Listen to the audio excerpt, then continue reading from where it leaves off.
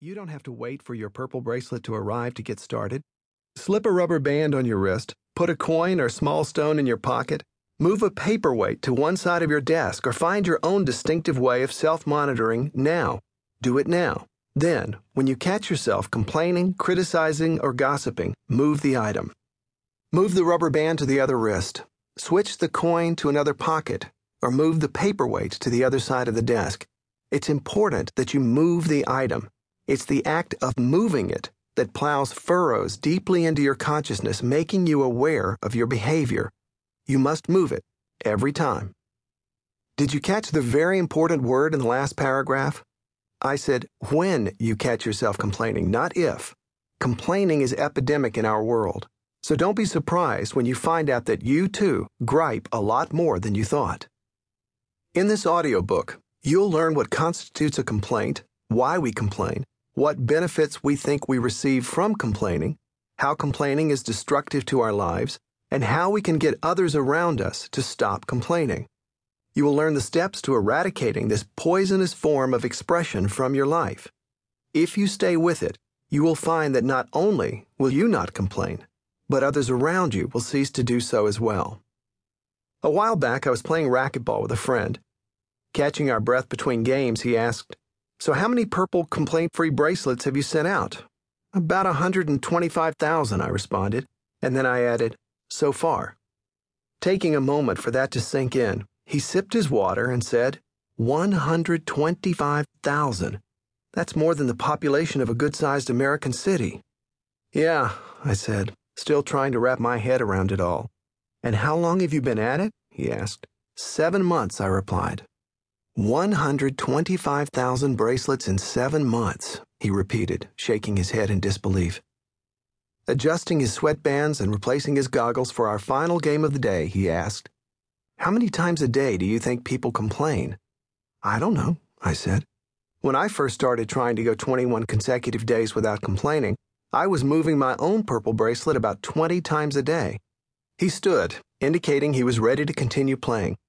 Grabbing his racket and giving it a few swings to keep his shoulder limber, he said, "Do the math." Wondering if somehow I'd miscalculated the score of our last game, I asked, "What math?"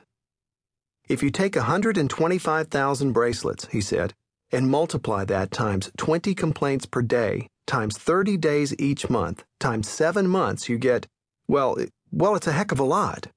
Think how many complaints have not been made since this began." I stood a moment, thinking about this, and then walked on the racquetball court. He entered the court, approached the serving line, and launched one of his death-in-a-corner serves. My mind was preoccupied by his comment. I fanned the ball. I just couldn't stop thinking about what my friend had said, and ultimately he won the game. How much complaining, criticism, and gossip had this simple idea already helped prevent? It certainly seemed to be having an impact, and the idea was continuing to grow. The church staff where I'm the minister was averaging 7,000 requests for complaint-free purple bracelets a week. We had shipped them to 80 countries around the world. The mail folder that our office manager placed on my desk each week had swelled to a sheaf of letters nearly an inch thick. School teachers were telling me that encouraging their students to become conscious of their complaining had transformed classrooms. Churches of various denominations were embracing the idea, not only giving no-complaint bracelets, but beginning complaint-free Wednesday night classes and creating complaint-free Sunday school curricula.